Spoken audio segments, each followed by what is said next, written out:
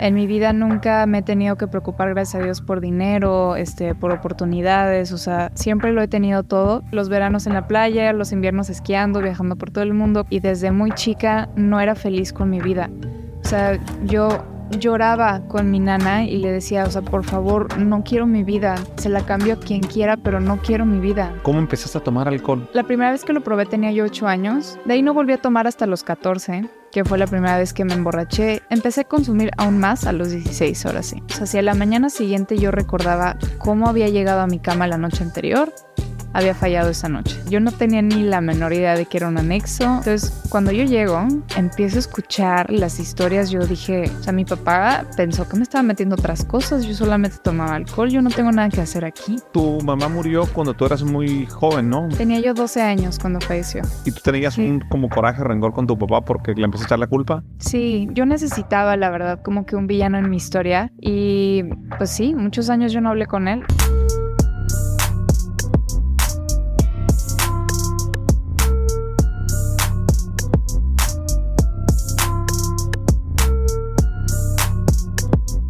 ¿Qué tal, Sinergéticos? ¿Cómo están? Bienvenidos de regreso a otro episodio más. Seguimos grabando acá en Hermosillo. Van a conocer a una persona que estoy muy emocionado por entrevistar. Mañana nos va a tocar compartir escenario en el foro de advertencia y prevención acá con mi queridísimo Tato.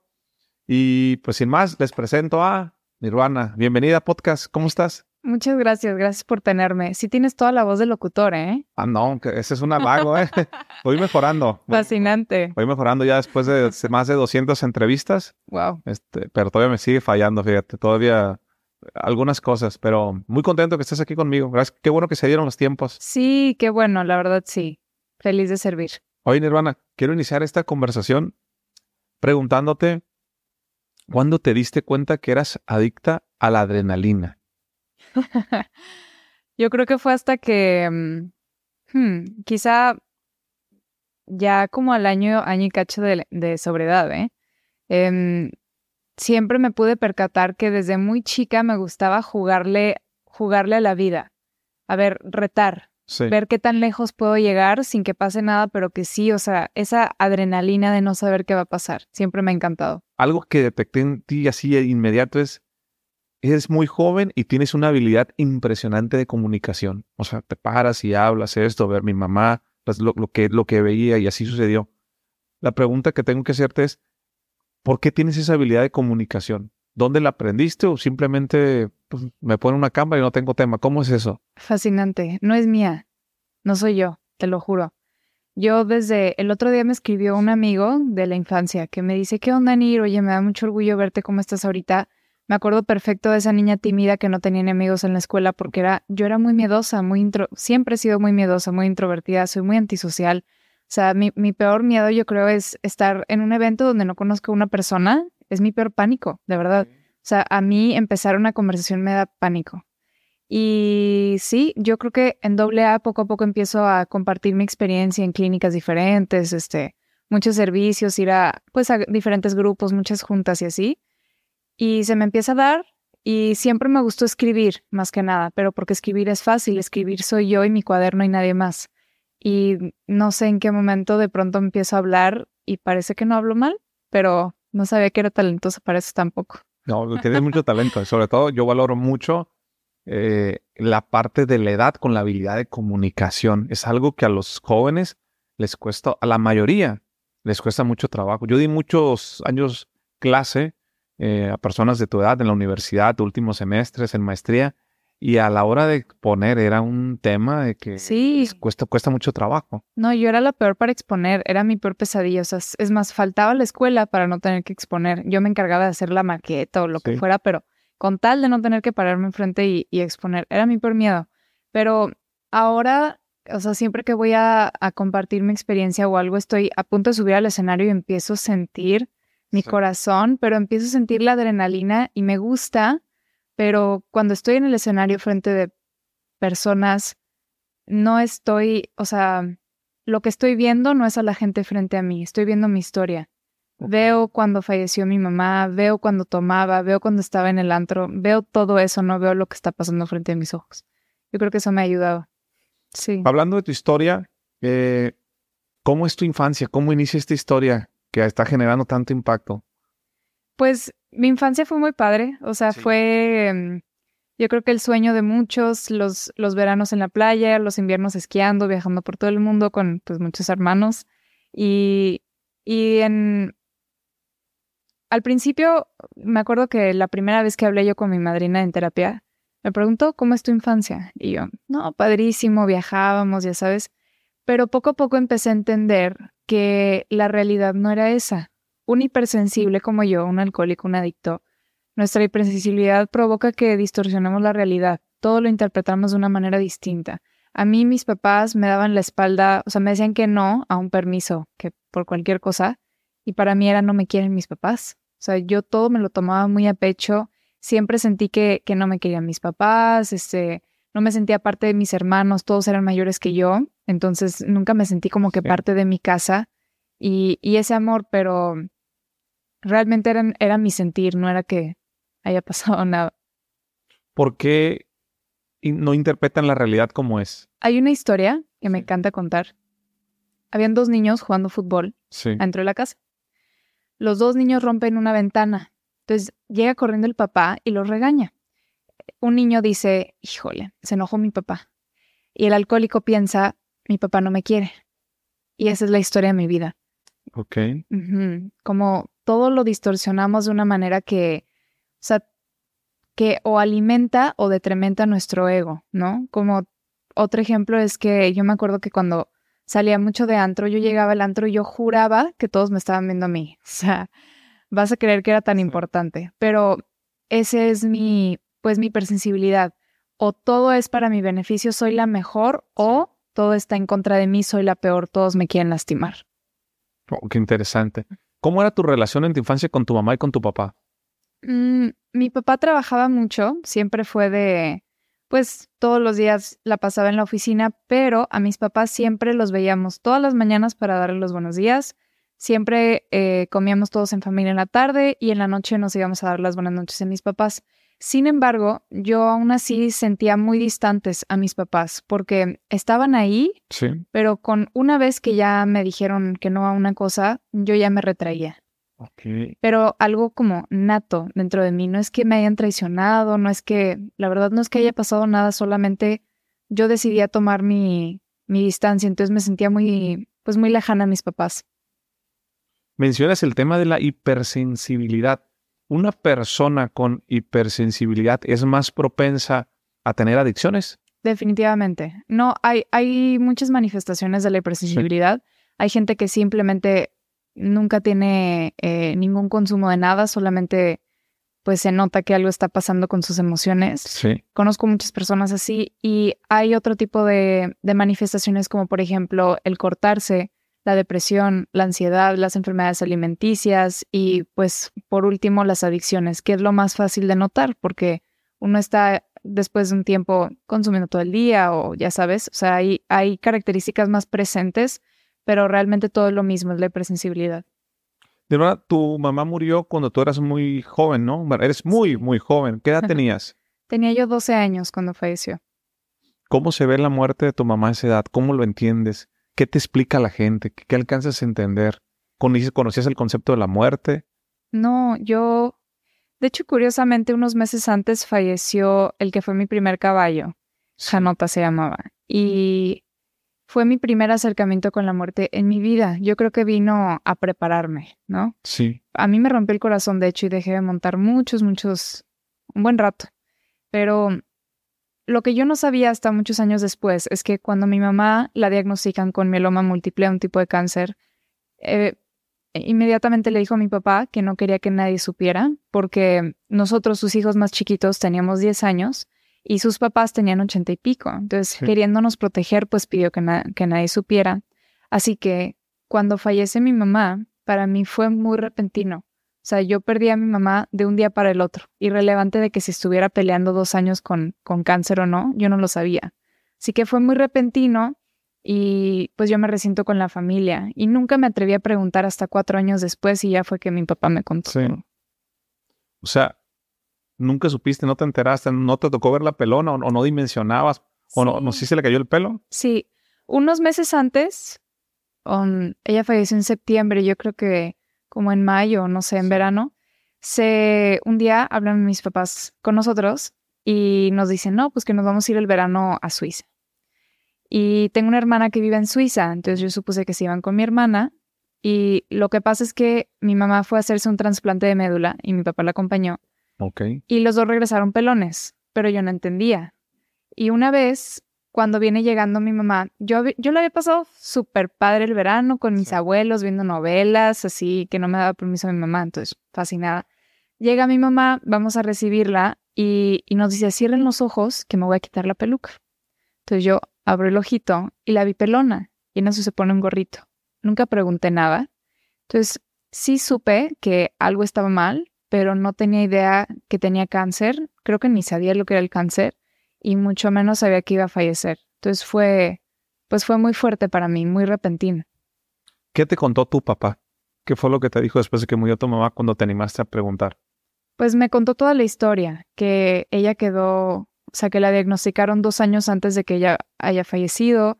Y mi mamá siempre fue muy, muy fuerte, siempre fue, o sea, peleó hasta su último día y ella nunca aceptó la derrota como tal. Juraba que iba a salir adelante, que le iba a ganar. Entonces, para ella también fue una gran sorpresa. Pero mi papá me cuenta todo esto y toda la parte que obviamente cuando fallece mi mamá, pues yo me quedo cegada por mi dolor, por mi preocupación era mi hermano y la depresión en la que estaba yo. Entonces yo no podía ver que mi papá también le estaba pasando muy mal. Mi papá también pasó por una depresión y yo no lo supe hasta muchos años después que me lo platicó. ¿Cómo lo tomaste cuando te lo platicó? Yo lloré y lloré y lloré, me acuerdo. Pero no podía. Yo creo que sentí más que nada mucha liberación, porque antes de que hablara con él, yo lo tenía juzgadísimo de que, pero ¿por qué no me dijiste? ¿Por qué no me permitiste pasar tiempo con ella? Me pude haber despedido de ella, me hubieras dicho que estuviera con ella, porque realmente no conocía a mi mamá. O sea, mi mamá para mí era la que me decía que sí o que no, normalmente que no, a los permisos.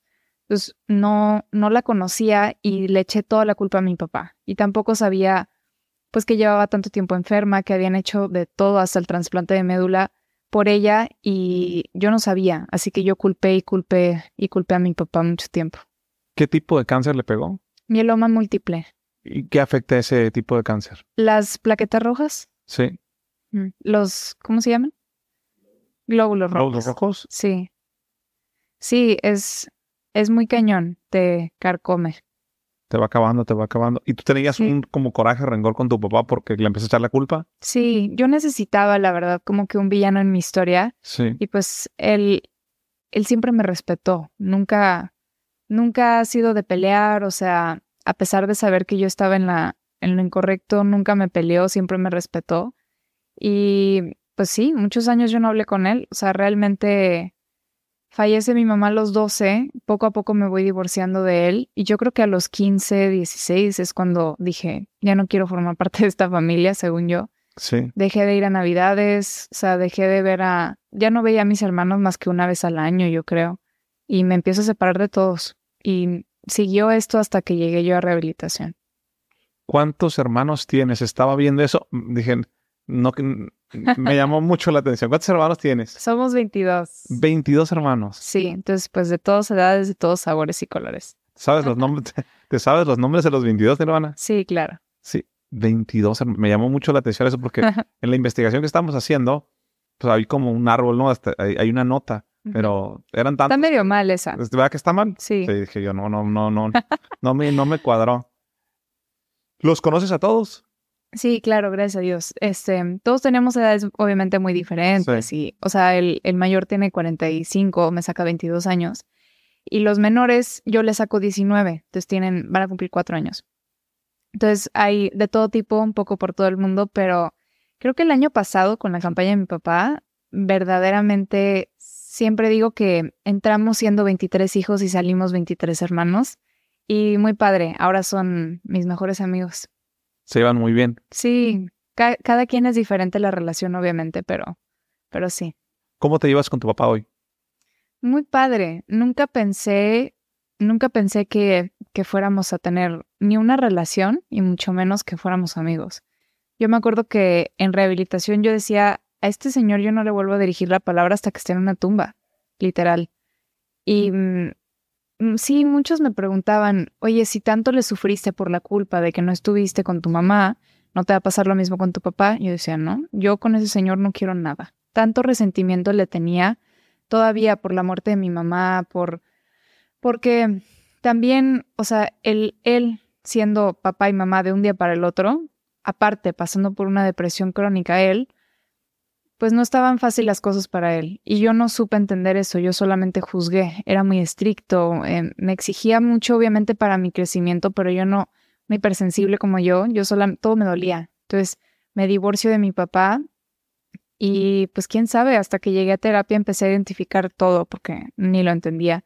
Empiezo a perdonar poco a poco a mí y a mi papá y pues dije, bueno, es que en una junta escuché que si no tienes una buena relación con tu papá, Sí. no vas a tener una buena relación de pareja. Y dije, no, a ver, yo sí quiero tener un novio bien. Entonces, bueno, voy a hacer las paces con mi papá. Y pensé que íbamos a llevárnoslas pues así, ameno, por encimita. ¿Qué onda, Nir? ¿Todo bien? Así. Y no, con el tiempo he ido conociendo a mi papá poco a poco y me cae bien. Sí. Y nos lo llevamos muy bien. Y, o sea, ahora voy a Tijuana y hacemos pijamada y pedimos tacos y no sé, cosas que nunca pensé tener con mi papá que hoy agradezco mucho. Una conexión padre, bonita. Sí, nos llevamos muy bien. Oye, y en tu historia, fíjate que hay algo que me llama mucho a mí la atención, porque sé que la gente lo va a preguntar y la gente lo dice. No sé si alguien ya te lo haya dicho. Tú naciste en una familia de privilegios. Naciste en una familia donde dices todo bonito, ¿no? Esquiar, la playa, vacaciones, veranos, todo aparentemente estaba bien. Uh-huh.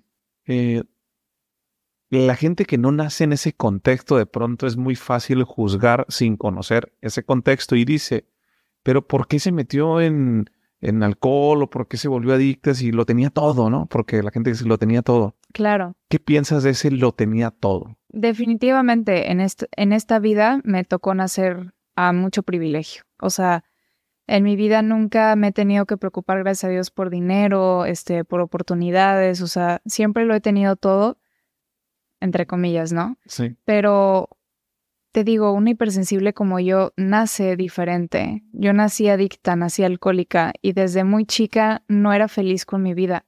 O sea, yo lloraba con mi nana y le decía, o sea, por favor, no quiero mi vida. Se la cambio a quien quiera, pero no quiero mi vida. O sea, no me gustaba, no me sentía merecedora, sentía mucha culpa. O sea, en la escuela, no sé, cosas curiosas, pero yo, o sea, recuerdo que la primera vez que yo atenté en contra de mi vida tenía yo 8 años. Mi mamá seguía viva, mi casa estaba bien, lo tenía todo, pero yo no era feliz. A los 8 años ya quería terminar mi vida. O sea, es una enfermedad que me ha acompañado desde el día que nací e irrelevante de las oportunidades que he tenido o no tengo. Sabes que digo que en esta vida me tocó nacer a mucho privilegio, pero en AA me regaló un privilegio nuevo que es el privilegio de servir. Y eso no lo cambiaría por nada. Me ha dado mucho propósito, mucha felicidad y el ayudar a alguien más mediante contar mis vulnerabilidades para mí es algo que nunca me imaginé tener y es lo que más me ha llenado en toda mi vida. ¿Cómo empezaste a tomar alcohol? ¿A qué edad? La primera vez que lo probé tenía yo 8 años. 8 años. Sí, pero estábamos en una cena familiar, Sí. Todos estaban tomando vino. Y yo quería ser parte de, yo quería pues ser como mis hermanos grandes. Así que le dije, oye papá, quiero tomar vino yo también. Y dijo, va, pues sírvale un chorrito a la niña para que lo pruebe. Entonces me sirven así, un chorrito, y yo hago un brindis con mis hermanos y le doy un traguito. Sí. Me sabía fatal, pero yo por fin me sentía grande, me sentía parte de mis hermanos y me encantó ese sentimiento. No era el vino como tal, pero el sentimiento de pertenencia me fascinó. De ahí no volví a tomar hasta los 14, que fue la primera vez que me emborraché y obviamente también fue la primera vez que tuve blackouts. Y de ahí ya no paré. Empecé a consumir aún más a los 16, ahora sí, como todos los fines.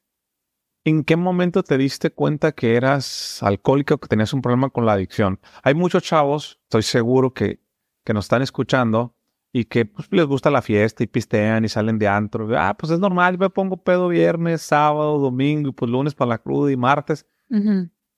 ¿En qué momento tocaste ese fondo para decir, caray, soy alcohólica? Yo no toqué fondo hasta un 25 de mayo, que es cuando pido la ayuda. Muchos, muchos, muchos meses después llego por fin a derrotarme y aceptar que yo era alcohólica. Okay. Pero la verdad es que toda mi vida siempre supe que algo estaba mal. Siempre supe que era rara, que era diferente a mis amigos. O sea, te digo que yo desde los 8 años ya quería terminar con mi vida. No me gustaba mi vida, no estaba feliz ni satisfecha. Y yo llegaba con mis amigas y les quería decir eso y no me entendían. O sea, por ejemplo, tenía muchas amigas que le daban miedo a las alturas. Y yo les preguntaba, ¿pero por qué te da miedo? O sea, ¿qué te da miedo? No, pues es que lo veo y como que me da miedo caerme. Y yo siempre supe que era diferente porque cuando yo me paraba y veía hacia abajo, yo sentía miedo a mí. ¿Qué voy a hacer yo? Siento la necesidad de tirarme y a ver qué pasa. O sea, y me imaginaba ahí, o sea, muerta, pero ¿qué si no me muero? ¿Y qué va a decir la gente? ¿Y va a ser funeral? ¿Quién va a ir al funeral? O sea, esas cosas yo pensaba desde niña. Pensaba de una manera muy distinta. Y me daba muchísimo miedo externarlo porque si le decía a mis amigas, decían, ¿qué onda contigo? Estás loquísima. Entonces aprendí a reprimírmelo todo. Pero realmente siempre supe que había algo dentro de mí que estaba diferente o chuequito. Pero no sabía que era alcohólica hasta mucho después, pero sí, siempre supe que tenía un problema, que era diferente. Cuando pides ayuda, ¿qué es lo que haces? Pues literal, le marqué a mi papá. Yo llevaba 4 años que no le dirigía la palabra. 4 años sin hablarle. Sí, Okay. como desde los 16 que no le hablaba. ¿A dónde te Y vas a vivir cuando te distancias de él? a los 18 me graduó de la prepa Sí. y me voy a vivir a Berlín. Ok. Según yo me vendí la historia que iba a aprender alemán ahora sí, para conseguir el diplomado, en lo que veía dónde me metí a la universidad. Después de unos meses me regreso a casa de mi papá y aplico para la universidad. En agosto me voy a la universidad. Estoy como 7, 8 meses. Sí. Me doy de baja con la pandemia, COVID, y me voy a rehabilitación. Ok. ¿Y qué le dices a tu papá cuando le hablas que tenías 4 años sin hablarle? ¿Tengo este problema? Sí, se me hace bien interesante pensar que a pesar de que juraba que nunca le iba a volver a dirigir la palabra, supe que a él le podía marcar, porque luego lo he llegado a entender que es que esa siempre fue mi relación con mi papá. Aunque no existiera, siempre había un respeto de él hacia mí, siempre. Entonces, supe que él me iba a poder ayudar. No sabía ni qué iba a pasar, la verdad no tenía ni idea de qué iba a pasar, pero ese 25 de mayo amanecí y dije, no sé cómo pueden mejorar las cosas, pero ya no quiero vivir así. Eso para mí es tocar fondo. Así que le marco a mi papá y le dije, no le decía papá, yo le decía Jorge, que para mí no era mi papá, Sí. para mí era Jorge. Aparte me encantaba que le decía Jorge y sentía su coraje, entonces era como ganar. Ándale. Te voy a lastimar, como yo sentí que tú me lastimaste, ¿no? Entonces le marco y le dije, Jorge, estoy muy cruda, pero si no te marco ahorita, no te marco nunca. Creo que necesito que me internen y creo que tengo un problemita con el alcohol y creo que necesito que me internen. Okay. Yo pensé que me iba a regañar, que me iba a juzgar, pero ¿por qué, Nirvana? Si te lo hemos dado todo, o sea, ¿por qué? No me dijo nada. Me dijo, sí, está bien. Y eso fue todo. Al día siguiente me fui y al día siguiente ya estaba anexada. Así, sin juzgar. Sí. Muy, muy buena respuesta. O sea, Sí, te apoyo. la verdad sí.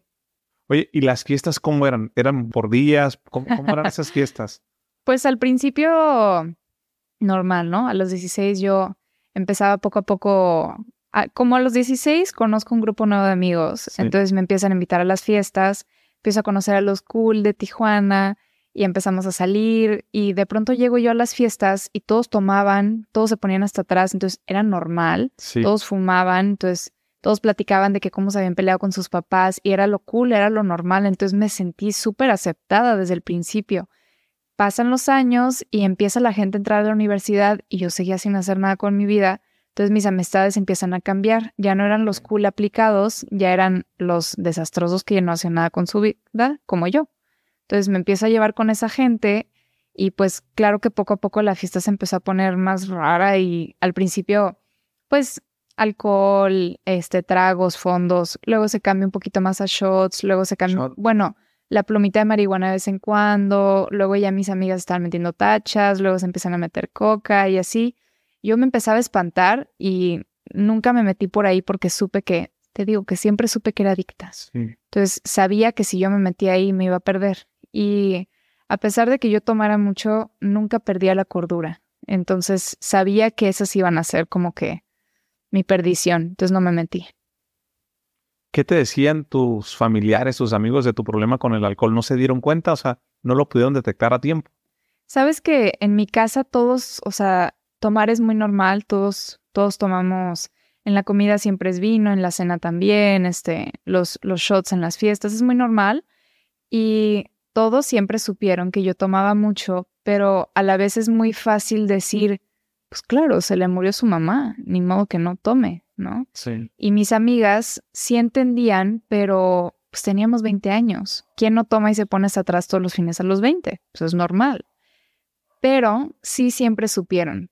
Más ese último año de consumo, poco a poquito mis amigos me venían a decir, oye, Nir, creo que estás tomando mucho, chance ya le deberías de bajar.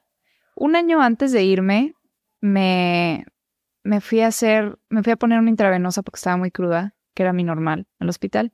Entonces llego, me hacen chequeos de sangre y llega el doctor y me dijo que estaba empezando a tener el hígado graso. Y yo no entendía, a mí se me hacía chistosísimo. Y yo lo hablé con mis amigas y ahí es cuando me empezaron a decir de que, oye, yo creo que sí tomas mucho, pero yo no me podía percatar, o sea, y cualquier persona que llegara a mi vida a querer decirme la verdad, decía, a ver, ¿tú quién eres? Tú no eres mi papá, es más, ya ni eres mi amigo. Y los cortaba y los sacaba de mi vida, con tal de no tener que yo aceptar mi realidad. Qué fuerte. Oye, y en el tema de que falleció tu mamá, ¿crees que te volviste alcohólica o tuvo que ver eso? ¿O es desde que tú habías nacido como lo vienes diciendo? Sí, yo nací alcohólica, 100%. Nací hipersensible, nací adicta, 100%. En mi caso, el que haya fallecido mi mamá me mandó a una depresión crónica. No entendía lo que era la vida, no le tenía ni un poquito de sabor a nada y escuchaba que la luz al final del túnel, pero yo decía, o sea, para ellos sí, pero para mí no. Sentía mucha culpa. ¿Por qué estoy viva yo y no mi mamá? Sentía mucha, mucha, mucha culpa.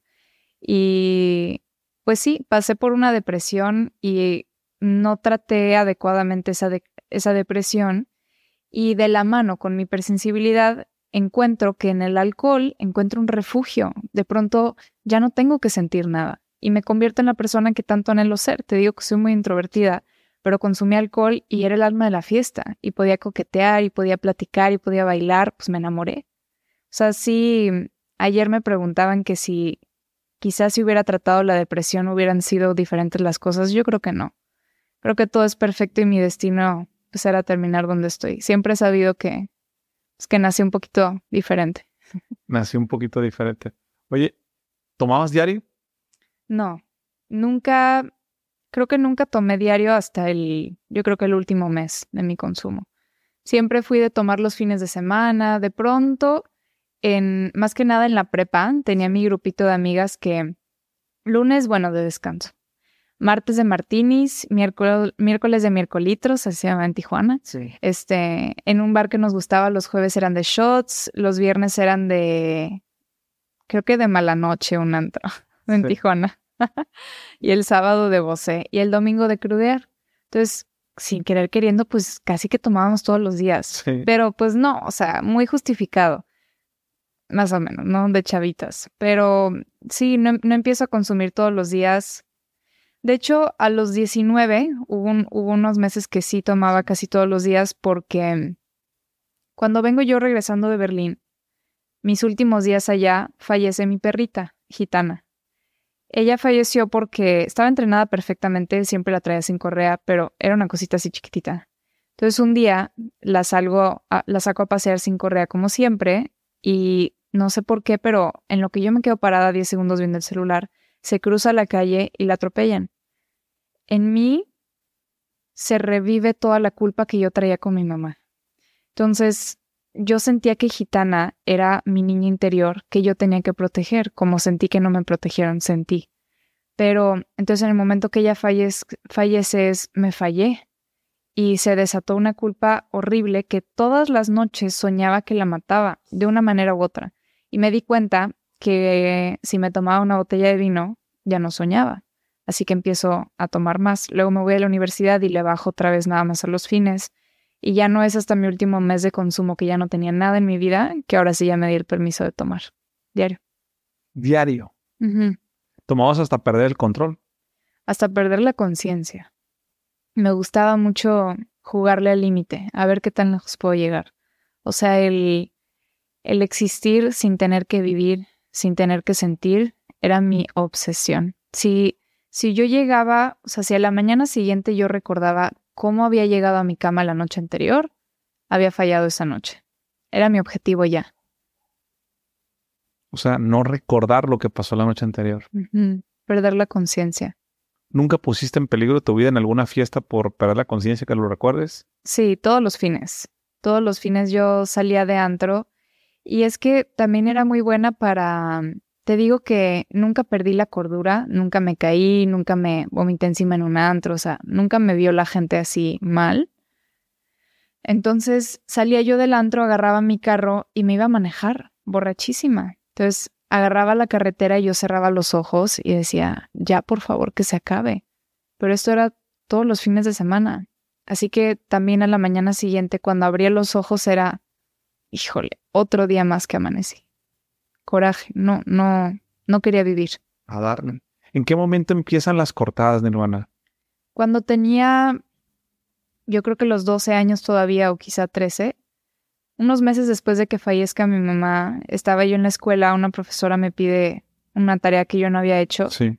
Entonces, yo empiezo a sentir tanto coraje y tanta impotencia que agarro una regla, la pongo en contra de mi brazo y empiezo a serruchar y yo solamente injuriando a la profesora. ¿Cómo te atreves? ¿No te ves que estoy sufriendo? O sea, ¿cómo te atreves a lastimarme todavía más a pesar de todo lo que ya estoy sufriendo? Y en ese momento, o sea, me empieza a sangrar el brazo y yo sentí una liberación, como que ahí nació una adicción, mi primera adicción, yo creo. Que ¿Sentías placentero al cortarte? mucho placer, porque no pude controlar que falleciera mi mamá, no pude controlar que no me despedí de ella, pero esto sí lo controlo. Y si yo quiero, aquí se acaba todo, a mi mentalidad. Y me encantaba. ¿Qué pensaba tu familia que te estuvieses cortando? Creo que se enteraron a unos meses de haber empezado, porque en la escuela una vez escribí yo que nos dejaron como que una tarea de escribir que yo pensé que era para mí. Y yo escribí algo así como que mi caballo era mi mejor amigo y que a él le platicaba de cualquier pensamiento o atentado de suicidio. Entonces la profesora lo lee y le dice a mis papás, bueno, a mi papá, y se dan cuenta de mis cortadas, hablan conmigo y pensaron que yo había parado porque paré varios meses, o no sé si meses, pero paré un tiempo y cambié ahora mis piernas y en vez de cortarme los brazos me cortaba las piernas, entonces ya nadie se daba cuenta. Y ahí sí no se dieron cuenta que fueron tantos años también. Nirvana, ¿por qué la gente se lastima a sí mismo? Yo creo que es porque tenemos tanto dolor dentro de nosotros y no sabemos cómo expresarlo, que al menos yo, no puedo hablar por los demás, pero yo sentía tanto dolor y me sentía merecedora de sufrir. No sentía que merecía vivir, que merecía ser feliz. O sea, yo sonreía y sentía culpa. Decía, mi mamá se va a enojar que yo estoy sonriendo y que ella no puede. Entonces, sentía tanta culpa y tanto dolor que sentía que lo único que merecía era lastimarme. Entonces, me cortaba y era placentero. O sea, mi mamá se va a enojar si me ve feliz. Ese era tu pensamiento. Sí, qué locura, ¿no? Qué locura, qué fuerte. Pero me acuerdo perfecto de sentir eso. Oye, Nirvana, platícame el proceso. ¿Cómo es? Le hablas a tu papá y le dices, pues creo que necesito que me internes. Y te internan, te anexan. Sí. Nunca he preguntado qué es un anexo en este podcast. ¿Cómo es ese proceso el que te tocó vivir a ti? ¿Cuánto tiempo estuviste? ¿Cómo es ese llegar a un anexo con tu maleta, sin tu maleta? Sí. Celular, no celular, con miedo. Es una locura, es una locura. Yo no tenía ni la menor idea de que era un anexo y menos me imaginé yo anexada en mi vida. De hecho, me acuerdo que los primeros meses no entendía. Decían, las anexadas, no sé qué, yo no entendía. Un anexo es una clínica de rehabilitación que normalmente se caracteriza porque son procesos un poco más largos y, digo, también llega gente con adicciones a sustancias mucho más duras. Entonces, por ejemplo, no es lo mismo una desintoxicación del alcohol o de la marihuana que del cristal o la heroína, ¿sabes? Son procesos mucho más largos, más diferentes, mucho más difíciles. Pero el anexo se caracteriza por la egorreducción y la disciplina, más que nada. Entonces, cuando yo llego y empiezo a escuchar las historias, yo dije, o sea, mi papá pensó que me estaba metiendo otras cosas, yo solamente tomaba alcohol, yo no tengo nada que hacer aquí. Entonces, mi primer proceso dentro de fue algo así como súper extraño, sentía mucho miedo, no tenía idea si sí me habían mandado al lugar correcto, ajá. O si mi papá pensó que me estaba metiendo otras cosas, pero yo no me sentía como que, pues, que yo tuviera que estar ahí. Yo pensé que me iban a mandar a Malibú, a una clínica acá donde hiciera yoga, donde montara en las tardes, así. Pues porque eso pensé. Y pues no. Resulta que... En las playas, ver los atardeceres. Sí, pues no. Y no, y mi realidad era que, o sea, yo estaba sentada en las juntas y de doble A en el anexo, y yo me fugaba pensando cuántas moscas se me subían en los brazos. O sea, contaba las 10, 12 moscas que tenía en los brazos y no te puedes mover. Entonces, esas eran mis fugas y yo decía, pero yo tenía que estar en Malibú, ¿yo qué hago aquí? O sea, no entendía, pero luego ya en su momento le pregunté a mi papá y resulta que, curiosamente, esta gente es la que mejor porcentaje de éxito tiene, porque sí es una disciplina muy rigurosa, muy exigente, no es fácil, no es para cualquier persona, pero sí funciona. O sea, es muy rigurosa la disciplina. Sí, muy exigente. ¿En qué anexo estuviste? No tiene nombre como tal, era una granja de gente despertar, es la gente con la que ahora trabajo también. ¿Se llama Despertar? Gente despertar, sí. Ok, ¿y dónde está? En toda la República, pero yo estuve en Guadalajara, que es como que donde está su concentración, más que nada. Tiene fama, ¿eh? Sí, ya lo había Sí. escuchado anteriormente en unos amigos. Somos los que echamos humildad. Sí, tiene fama. Oye, y entonces, cuando estás ahí en esta granja, ¿qué fue lo más complicado de adaptarte? ¿Cuánto tiempo estuviste? Estuve 5 meses anexada, pero lo que pasó es que como yo pido la ayuda, Sí. mi papá muy astutamente dijo, yo no voy a perder tiempo. Y al día siguiente ya me había mandado, ¿sabes? Entonces, Pronto. ajá, me mandaron al primer lugar que tuviera espacio, que era pues una granja. Entonces, yo estuve 1 mes en esa granja y eventualmente se libera un espacio en otra clínica de la misma gente, pero más cerca a la madrina con la que yo estaba trabajando. Sí. Entonces, al mes me cambian a esa otra clínica y ahí estuve 4 meses. Entonces, total 5 meses. ¿Qué fue lo más difícil en esos 5 meses? La aceptación, el primer paso, la derrota. O sea, yo escuchaba que los demás se metían cristal y drogas muy fuertes. O sea, pues yo no tengo nada que hacer aquí. Ellas sí son drogadictas, ellas sí son alcohólicas, pero yo tomaba vino, vodka y Jagger, o sea, yo no tengo nada que hacer aquí. Esa aceptación de la derrota para mí fue muy, muy, muy difícil. Y también en terapia, el empezar a hablar y aceptar mis emociones. Yo no quería aceptar que todavía le sufría a mi mamá.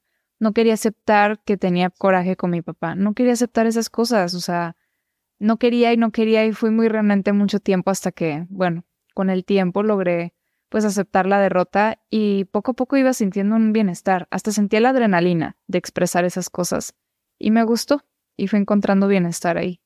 Bueno, Nirvana, ¿por qué crees que le pediste ayuda a tu papá y no fuiste tú sola? O sea, todo lo que me platicas, ¿cuál es tu teoría hoy de decir, le voy a hablar a mi papá en lugar de ir yo solo, pedirle ayuda a alguien más? Yo soy una persona muy, bueno, mi instinto es la soberbia. No, es que no, está complicado decir que soy soberbia porque hoy no actúo en base a eso, pero antes sí, definitivamente me dejaba regir muy cañón por la soberbia, así que yo creo que no era yo la que pidió la ayuda. Yo creo que tengo la bendición de tener un ángel muy grande que es mi mamá y yo creo que vio todo lo que estaba pasando y dijo, ya, Nirvana, tienes que despertar. Y no tenía ni idea de cómo funcionaban las clínicas, nunca había escuchado que un anexo, que una clínica, yo solo escuchaba que, ay, me fui a rehab 1 mes, 3 semanas o algo así.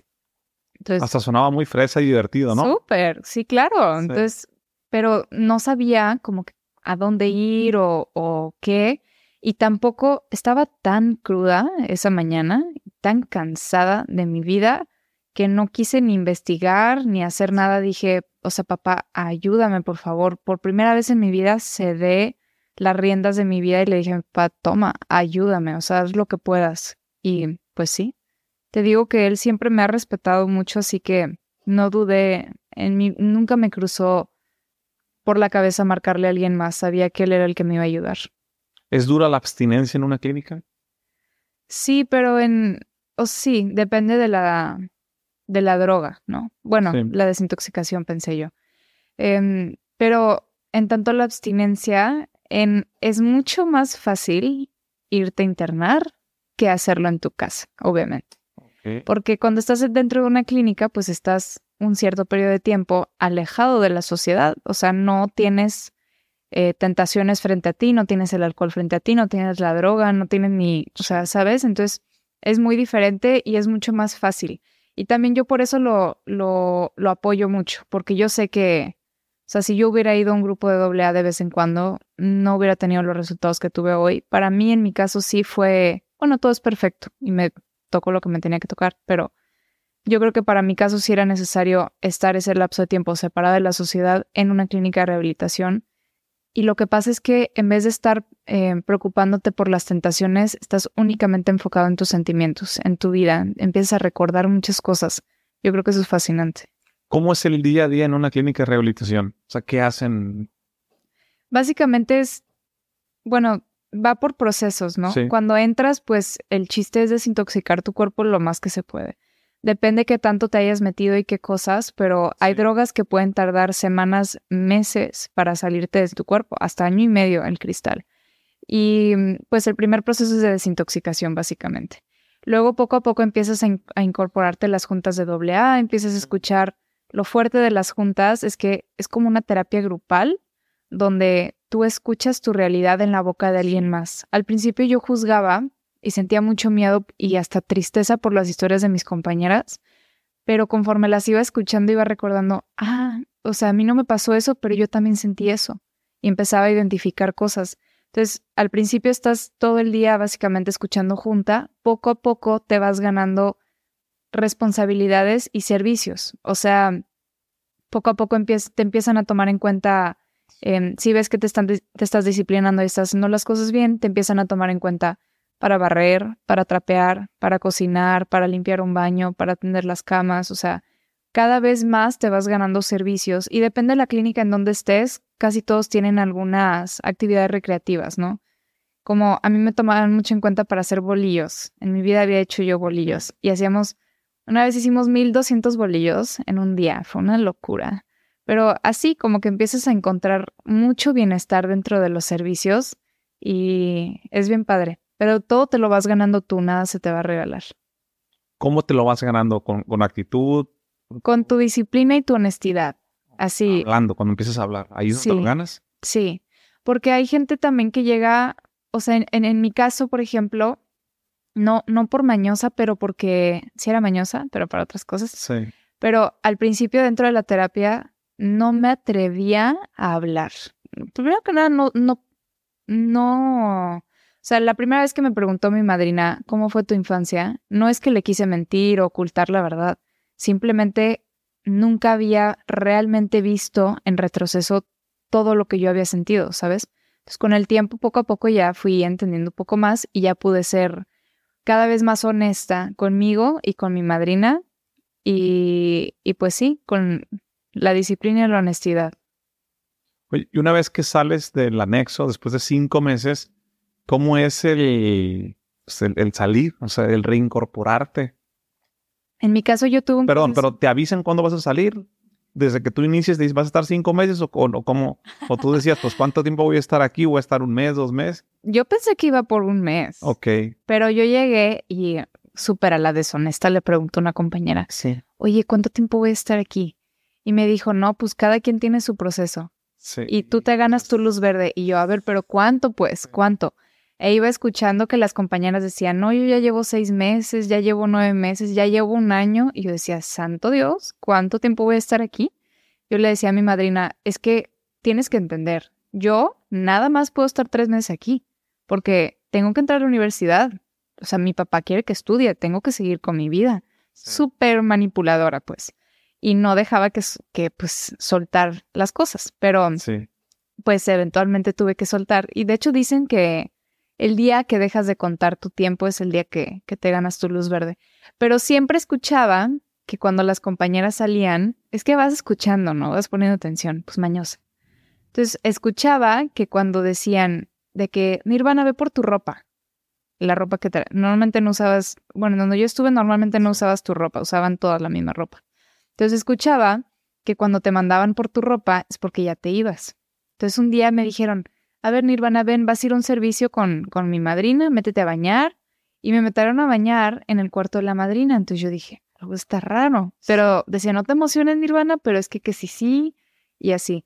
Y ya, eventualmente salgo con mi madrina y pues me dijo, vas a ir a un servicio, te vas a quedar en el grupo. Entonces me quedo en el grupo y me decían, ay, qué padre que ya saliste de la clínica. Y yo, no, nada más vengo a un servicio. Como que no fue muy claro al principio. Y así quedé 2 semanas hasta que le dije a mi madrina, oye, pues, ¿qué hay que hacer para quedarme en el grupo? Y me dijo, tú ya saliste. Yo, no sabía. Y me encanta que unos meses después, creo, una vez me dice mi madrina, oye, te quiero invitar a desayunar. Va, vamos a desayunar. Y yo llevaba, pues no 1 año, pero sí varios meses sin salir y estábamos en plena pandemia. Entonces llegamos al restaurante y te tomaba la temperatura. No sabía que existían esas cosas yo. Y que el sanitizer, sí, el gel antibacterial, era todo nuevo para mí. O sea, yo no me tocó ese intermediario. Entonces llegamos, nos sentamos en la mesa y nos traen el QR. Y yo en mi vida había visto un QR. Y yo, ¿qué es eso, madrina? No, que son los menús de ahora. O sea, yo fascinada. Y no tenía teléfono. Entonces yo, pues, me prestas tu cel, madrina, y ya lo escaneé. Y yo, wow, esto está padrísimo. Y me acuerdo que una vez en el grupo alguien contó que había ganado Biden cuando ganó. Sí. Y yo, wow, ¿cómo que ganó Biden? O sea, eran cosas así que, wow, me llenaba de emoción. Pues el reincorporarme al mundo fue algo loquísimo. Pero sí me acuerdo esa primera vez que fui a desayunar con mi madrina, que le dije, madrina, la mesa de al lado tiene unas mimosas y me están haciendo ojitos. Sí. Porque para mí, desayuno era mimosas, comida era vino, cena eran shots. O sea, esa era mi... Todo el día. Sí, o sea, esa era mi asociación de las comidas. Entonces, pues fue muy raro, pero muy padre. Como que regalitos de la sobriedad. ¿Qué te dijo tu madrina cuando le dijiste que estaban haciendo ojitos? Se murió de risa. Y me dijo, qué bueno que te curas, qué bueno que me lo dices. Jaja. Y después de que dejaste de tomar, ¿ves el alcohol? ¿Cómo lo sientes? O sea, ¿realmente ya no te llama la atención? No, por hoy no. La verdad, digo, vivimos en un mundo de bebedores. Sí. La verdad, es lo normal y no pretendo cambiar el mundo para nada. Y pues es algo que siempre está ahí. O sea, hay bares en todos lados, en cualquier restaurante, hasta en cualquier Oxxo venden alcohol. O sea, es parte del mundo, es normal. Pero no, hoy por hoy, para mí una gota de alcohol no significa una recaída. O sea, no solo significa una recaída, sino que es mi vida. La cantidad de veces que yo puse mi vida en riesgo, la cantidad de años que yo pasé deseando mi muerte, por hoy yo no jalo regresar a eso. ¿No le entró? No, la verdad no. ¿Qué sigues haciendo para trabajar la rehabilitación? Porque tengo entendido que es un proceso, no es ya salí, ya la libré, ya ahí nos vemos. Sí, no. Bueno, fuera que fuera una pastillita y ya. Y listo. No, así como el cáncer tiene la quimioterapia, por ejemplo, AA, bueno, los alcohólicos tenemos a AA, es nuestra pastillita diaria. Yo todos los días voy a mi grupo, a cada rato estoy yendo a muchos servicios y todo yo lo veo como un servicio y eso es lo que me da mucho bienestar a mí. El desprenderme de mi ego, de mi tiempo, pues sí, de mi ego más que nada para servirle al prójimo es lo que a mí me ha dado mucho bienestar y es lo que hago todos los días. Dices, todos los días voy a mi grupo. ¿Se conectan digitalmente? Sí, eso está súper cool. No todos, pero sí, de vez en cuando cómo se manifiesta, la verdad. A veces sí voy al grupo físico como tal, a veces es por Zoom. Si estoy fuera de la ciudad, normalmente lo hago por Zoom. Pero también es bien padre porque AA está en todo el mundo. Entonces, vaya donde vaya, siempre va a haber un grupo y entre los AA nos amamos y siempre nos abrimos las puertas. Entonces, es bien padre. O sea, depende de la ciudad donde estás, es el grupo que vas. No, O siempre vas o siempre vas a un mismo lugar. Sí, en la casa de medio camino donde estuve yo, saliendo del anexo, ese es como que mi grupo. Ahí es donde viví, ahí, de hecho me tocó, cuando recién salí, el grupo era nuevo, entonces me tocó inaugurar el grupo y todo. Ese siempre va a ser como que mi grupo base, ponle. Pero ellos hacen juntas en las tardes en Guadalajara, así que siempre que voy a Guadalajara procuro ir a mi grupo, ir a mi granja, a visitar a las juntas. Pero yo en mi vida en la Ciudad de México tengo mi grupo en la ciudad y ese es al que me conecto en Zoom. Qué padre. Oye, ¿y qué hacen ese día en el grupo? Se conectan todos los días, pero ¿de qué platican o cómo hacen ese trabajo? Es bien cool. Cada grupo es diferente. El mío me gusta mucho porque hacen muchos temas hay mucha literatura de AA, pero muchísima, ¿eh? Y me impacta porque me gusta mucho leer. Y soy muy selectiva con lo que me gusta leer. Y AA me encanta porque me entiendo. Son mis sentimientos. Es como si estuvieran contando mi vida. Es algo muy loco. Entonces, en mi grupo, seguido hacen casi todos los días leemos extractos de lecturas y cada quien va, pues, hablando de lo que interpretó de la lectura. O se habla de algún libro en específico, de algún tema en específico de la literatura. Y digo, hay juntas diferentes, hay juntas que nada más son de compartimiento de otras cosas, o hay juntas de catarsis también, que esas las vemos más en Guadalajara y es las que más ves en las clínicas y en los anexos. Pero sí, cada junta es diferente y cada quien va compartiendo su experiencia. ¿Por qué es importante servir y ayudar en AA? ¿Se los enseñan? Pues... Dicen que en AA nada es exigido, todo es sugerido. Así como cuando te vas a tirar de un paracaídas, nadie te dice que tienes que abrir el paracaídas, pero se te sugiere, ¿no? Lo mismo en AA. El logo de AA, de hecho, es un triángulo con un círculo afuera que representa las 3 columnas o los 3 fundamentos de AA: recuperación, unidad y servicio. Y son verdaderamente los 3 fundamentos de AA. Es ese sentimiento de pertenencia que siempre busqué toda mi vida, que encontré falsamente en el antro, lo encontré en AA, por ejemplo.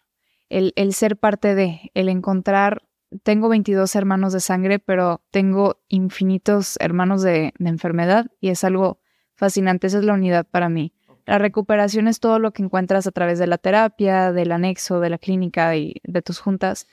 Y el servicio es todo aquello que haces por tu prójimo, amor propio mediante amor al prójimo. Y es servirle a alguien más y encontrar ese bienestar. Mucha de la literatura de AA habla que ayudaban mucho al alcohólico mediante los 12 pasos y las 12 tradiciones, pero se dieron cuenta que la verdadera recuperación y el que se mantengan sobrio estaba mediante servirle al prójimo, el servicio. Una cosa muy extraña, que no es muy fácil supongo que, de explicar, pero es lo que a mí me ha cambiado la vida. Ok. ¿Crees en Dios, Nirvana? Yo sí, pero en mi Dios. ¿Quién es tu Dios? No es quién ni qué, yo creo que es todo. Y para mí es, mi poder superior. Yo, de hecho, muchos años no creía en nada. Desde los 12 años yo creo que falleció mi mamá. Muchos años culpé a Dios. ¿Cómo puede existir un Dios que me quite a mi mamá, a mí y a mi hermano de 12 años? ¿Cómo dejas a 2 niños de 12 años sin su mamá? Y mi mamá, que fue tan buena, tan filántropa, que ayuda a tanta gente, ¿cómo la dejas sufrir este destino tan cruel? No podía entenderlo, de verdad. Y hasta que llego a AA y a terapia, empiezo a sanar esa parte y te sugieren mucho que creas en algo, en algún poder superior a ti, que es el que te va a ayudar a empezar tu camino en sobriedad. Yo no lo entendía y decían, cree en lo que quieras, cree en una silla, en una cuchara, en una zanahoria, en lo que sea, pero cree en algo. Y una vez escuché que un padrino dijo, pues yo no creo en Dios, pero yo creo en Alcohólicos Anónimos como mi poder superior, porque es lo único que en mi vida me ha ayudado a dejar de tomar. Y me gustó esa ideología. Entonces yo dije, gracias a Alcohólicos Anónimos por un día más de vida, gracias por un día más en sobriedad. Y quién sabe en qué momento, pero la línea se empezó a borrar, le empecé a decir Señor, le empecé a decir Dios. Y un día hicimos un servicio, un trabajo de ¿qué es tu poder superior para ti? Sí. Y para mí lo es todo, o sea, todo, literal, la luz, todo el amor, toda la energía, pues mi poder superior. Poder superior. Nirvana, ¿por qué te gustan tanto los caballos? He visto tus fotos y digo, vives en Ciudad de México, te preguntaba hace un momento, ¿por qué en Ciudad de México? Dices, porque es el mejor lugar para montar. Sí. ¿Cómo está esa conexión con los caballos? Pues te digo que desde muy chica yo Sí. siempre he sido muy introvertida, la gente siempre me ha dado mucho miedo, pero los animales eran fácil porque tú das amor y te lo reciben y ya, o sea, no hay complicaciones, no hay que cómo empiezas la plática, que cómo eres chistoso, o sea, no. Entonces, siempre me encantaron los animales y a mi papá le fascinan los animales y los caballos, entonces siempre nos quiso inculcar el montar y desde muy chica siempre monté.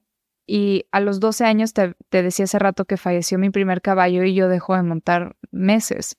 Sí. Y le decía a mi papá, no me vuelvo a subir un caballo en mi vida. Y hoy nos acordamos y se ríe, pero me cuenta que él estaba bien triste porque montaba yo muy bien y le gustaba verme montar. Entonces estaba triste, pero decía, pues, ¿cómo le hago?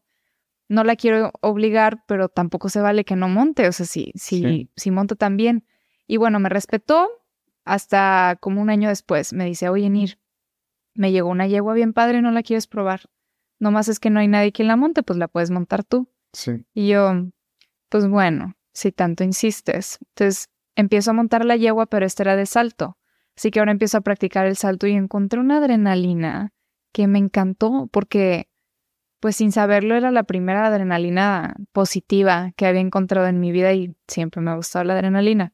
Así que encuentro un amor fascinante y una conexión con el caballo. Es lo que a mí más me gusta del deporte. El verdaderamente poder conectar con un animal, un ser vivo que piensa, siente, es una locura. O sea, para mí, el que me pueda llevar yo también con mis caballos es un privilegio, que sean mis amigos. Qué bonito. Oye, y es complicado lo que haces en tema de caballo, la preparación, el entrenamiento. ¿Cuánto tiempo le dedicas? Es muchísima disciplina. Pues, digo, hay gente que lo puede hacer de cada quien a su manera, ¿no? A mí me gusta mucho la disciplina, me gusta la constancia. Y para que todo salga bien dentro del concurso, vienen muchas cosas antes de eso, ¿ok?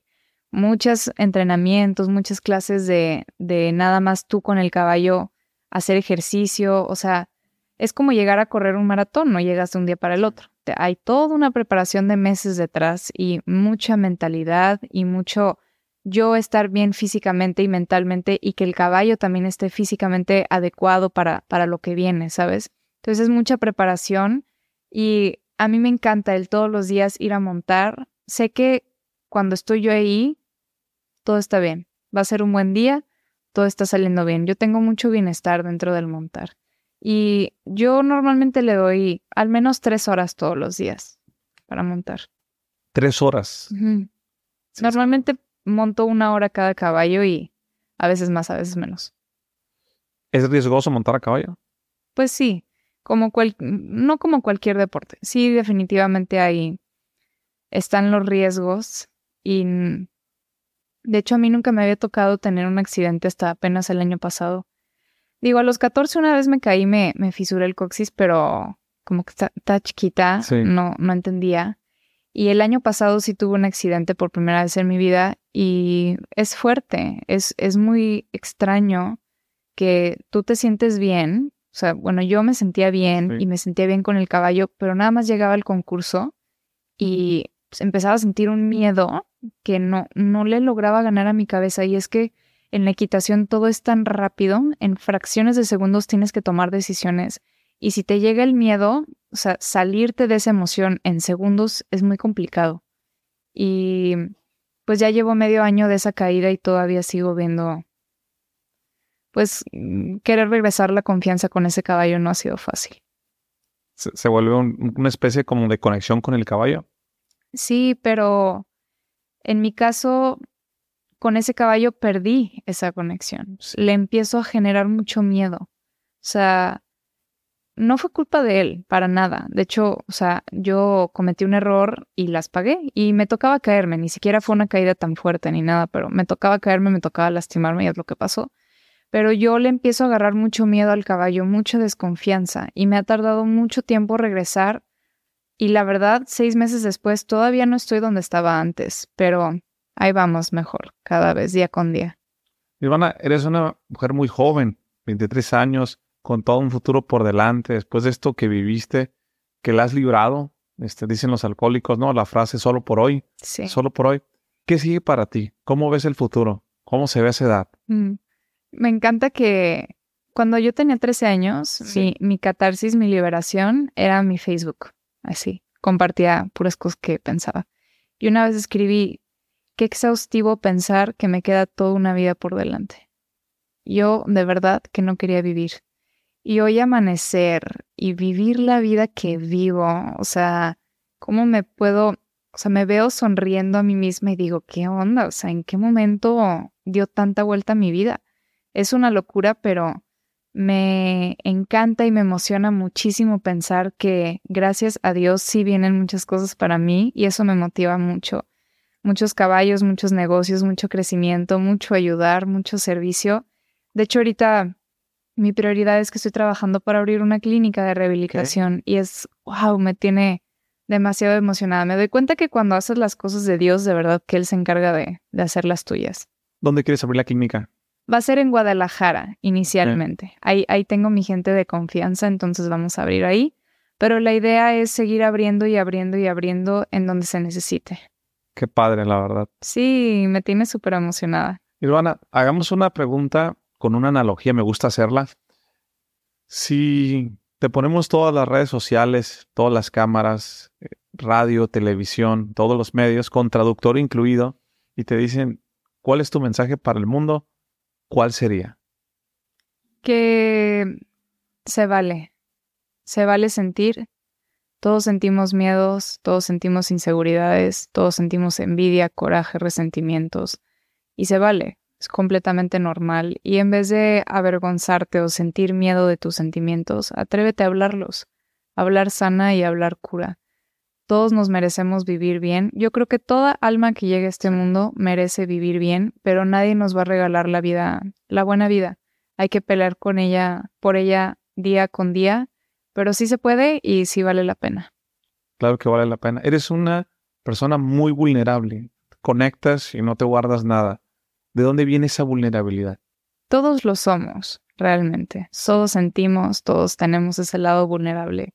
Pero lo que pasa es que muchos queremos esconder esa vulnerabilidad y decir, yo soy diferente, yo soy fuerte, yo no siento miedo, yo no siento inseguridad, no siento envidia.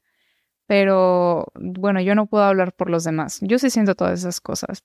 Y en vez de ocultármelas o de mentir y decir que no existen, me gusta compartirlas porque yo a mis 12 años en mi depresión más profunda, yo no sabía que era normal sentir todas esas cosas. Sentía al revés, está mal que yo sienta así, mejor pues me lo quedo para mí, mejor me quedo callada. Así que por eso se me hace fundamental que todos entendamos que es normal sentirlo y que no pasa nada y que se vale pedir ayuda. Se vale pedir ayuda. Nirvana, sí, esta pregunta la hago muy frecuente en el podcast cuando conecto. Me gusta hacer la analogía de la máquina del tiempo. En tu caso es a tus 12 años. ¿Qué pasaría si tienes la posibilidad de tus 23 ir solo un minuto a tus 12 años para darte un consejo de papá, de vida, de todo lo que has pasado? ¿Qué te dirías? ¿Qué es lo que has aprendido a tus 23 que no sabías a los 12? Sé que es mucho, pero solo tienes un minuto, así que no puedes decir tanto. Eso es lo verdadero valioso de la pregunta. A mí me da mucha paz hoy en día cuando estoy así como que muy ansiosa. Me digo, Sí. no está pasando nada, Nirvana, estás bien, no pasa nada. Yo regresaría a esa niña de 12 años y le dijera, vas a estar bien, Nirvana, no pasa nada, respira, todo está bien, vas a estar bien, vas a ver, espera, todo es perfecto. ¿Eres consciente que con tu historia ayudas a muchas personas? ¿Ya te diste cuenta de eso? ¿O simplemente lo haces por servir y ver qué pasa? Tiene poco tiempo que empezaste a dar conferencias, que compartes tu vida, que esto le ayuda a muchas personas. ¿Tú eres consciente? Pues más o menos. Sí. O sea, yo por más rehabilitada que esté, o sea, no estoy curada. Mi alcoholismo sigue siendo una parte de mí. Mi enfermedad es una enfermedad de las emociones. Yo siento cosas de una manera muy distinta. A mí mi cabeza o mi enfermedad me dice, tú no eres suficiente, Nirvana. Tú no vas a ayudar a nadie. Nadie te va a escuchar. No eres nada. No vales la pena. O sea, esos pensamientos sí me siguen llegando a la cabeza. Entonces, cuando alguien me dice que los ayudé, es como, wow, o sea, me es muy difícil creérmela a veces, pero confío. Creo que pude haber fallecido muchas veces. La cantidad de veces que puse en riesgo mi vida es inimaginable, pero el que esté yo aquí el día de hoy, creo que es por algo, definitivamente. Creo también lo mismo. Nirvana, te agradezco mucho de todo corazón tu disposición para platicar de todos esos temas, de ser vulnerable, de no guardarte nada. Muy complacido. Gracias por estar aquí. No, gracias por tenerme. Me siento muy bien. Oye, Nirvana, para las personas que no te conocen, que quieren saber más de ti, ¿cómo te pueden buscar y encontrar en tus redes sociales? En todos lados estoy como Nirvana Hank. En mi Insta es donde más comparto mi vida un poco más de diario. Sí. Todos los lunes ahora hago una sección de lunes de Platícale a Nir, donde hablo con todos, me cuentan sus cosas Súper. y se pone bien padre la plática, de corazón a corazón. Todos los lunes. Todos los lunes, sin falta. Ya me he tocado enferma, ya me he tocado de malas, me ha tocado de todo, pero ahí ¿Haces andamos. un live? No, pongo unas preguntas en la mañana y en las tardes la voy contestando. Me parece todavía mejor porque te da más tiempo de estar contestando durante el día. Súper, pues ya saben, los lunes, mándenle un saludo de mi parte. Espero que les haya gustado mucho, compártanlo con alguien más y nos vemos en el siguiente episodio. Saludos. With the Lucky Land Slots, you can get lucky just about anywhere. This is your captain speaking. We've got clear runway and the weather's fine, but we're just going to circle up here a while and get lucky.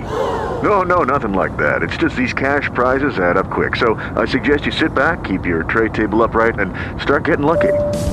Play for free at LuckyLandSlots.com. Are you feeling lucky? No purchase necessary. Void where prohibited by law. 18+ terms and conditions apply. See website for details.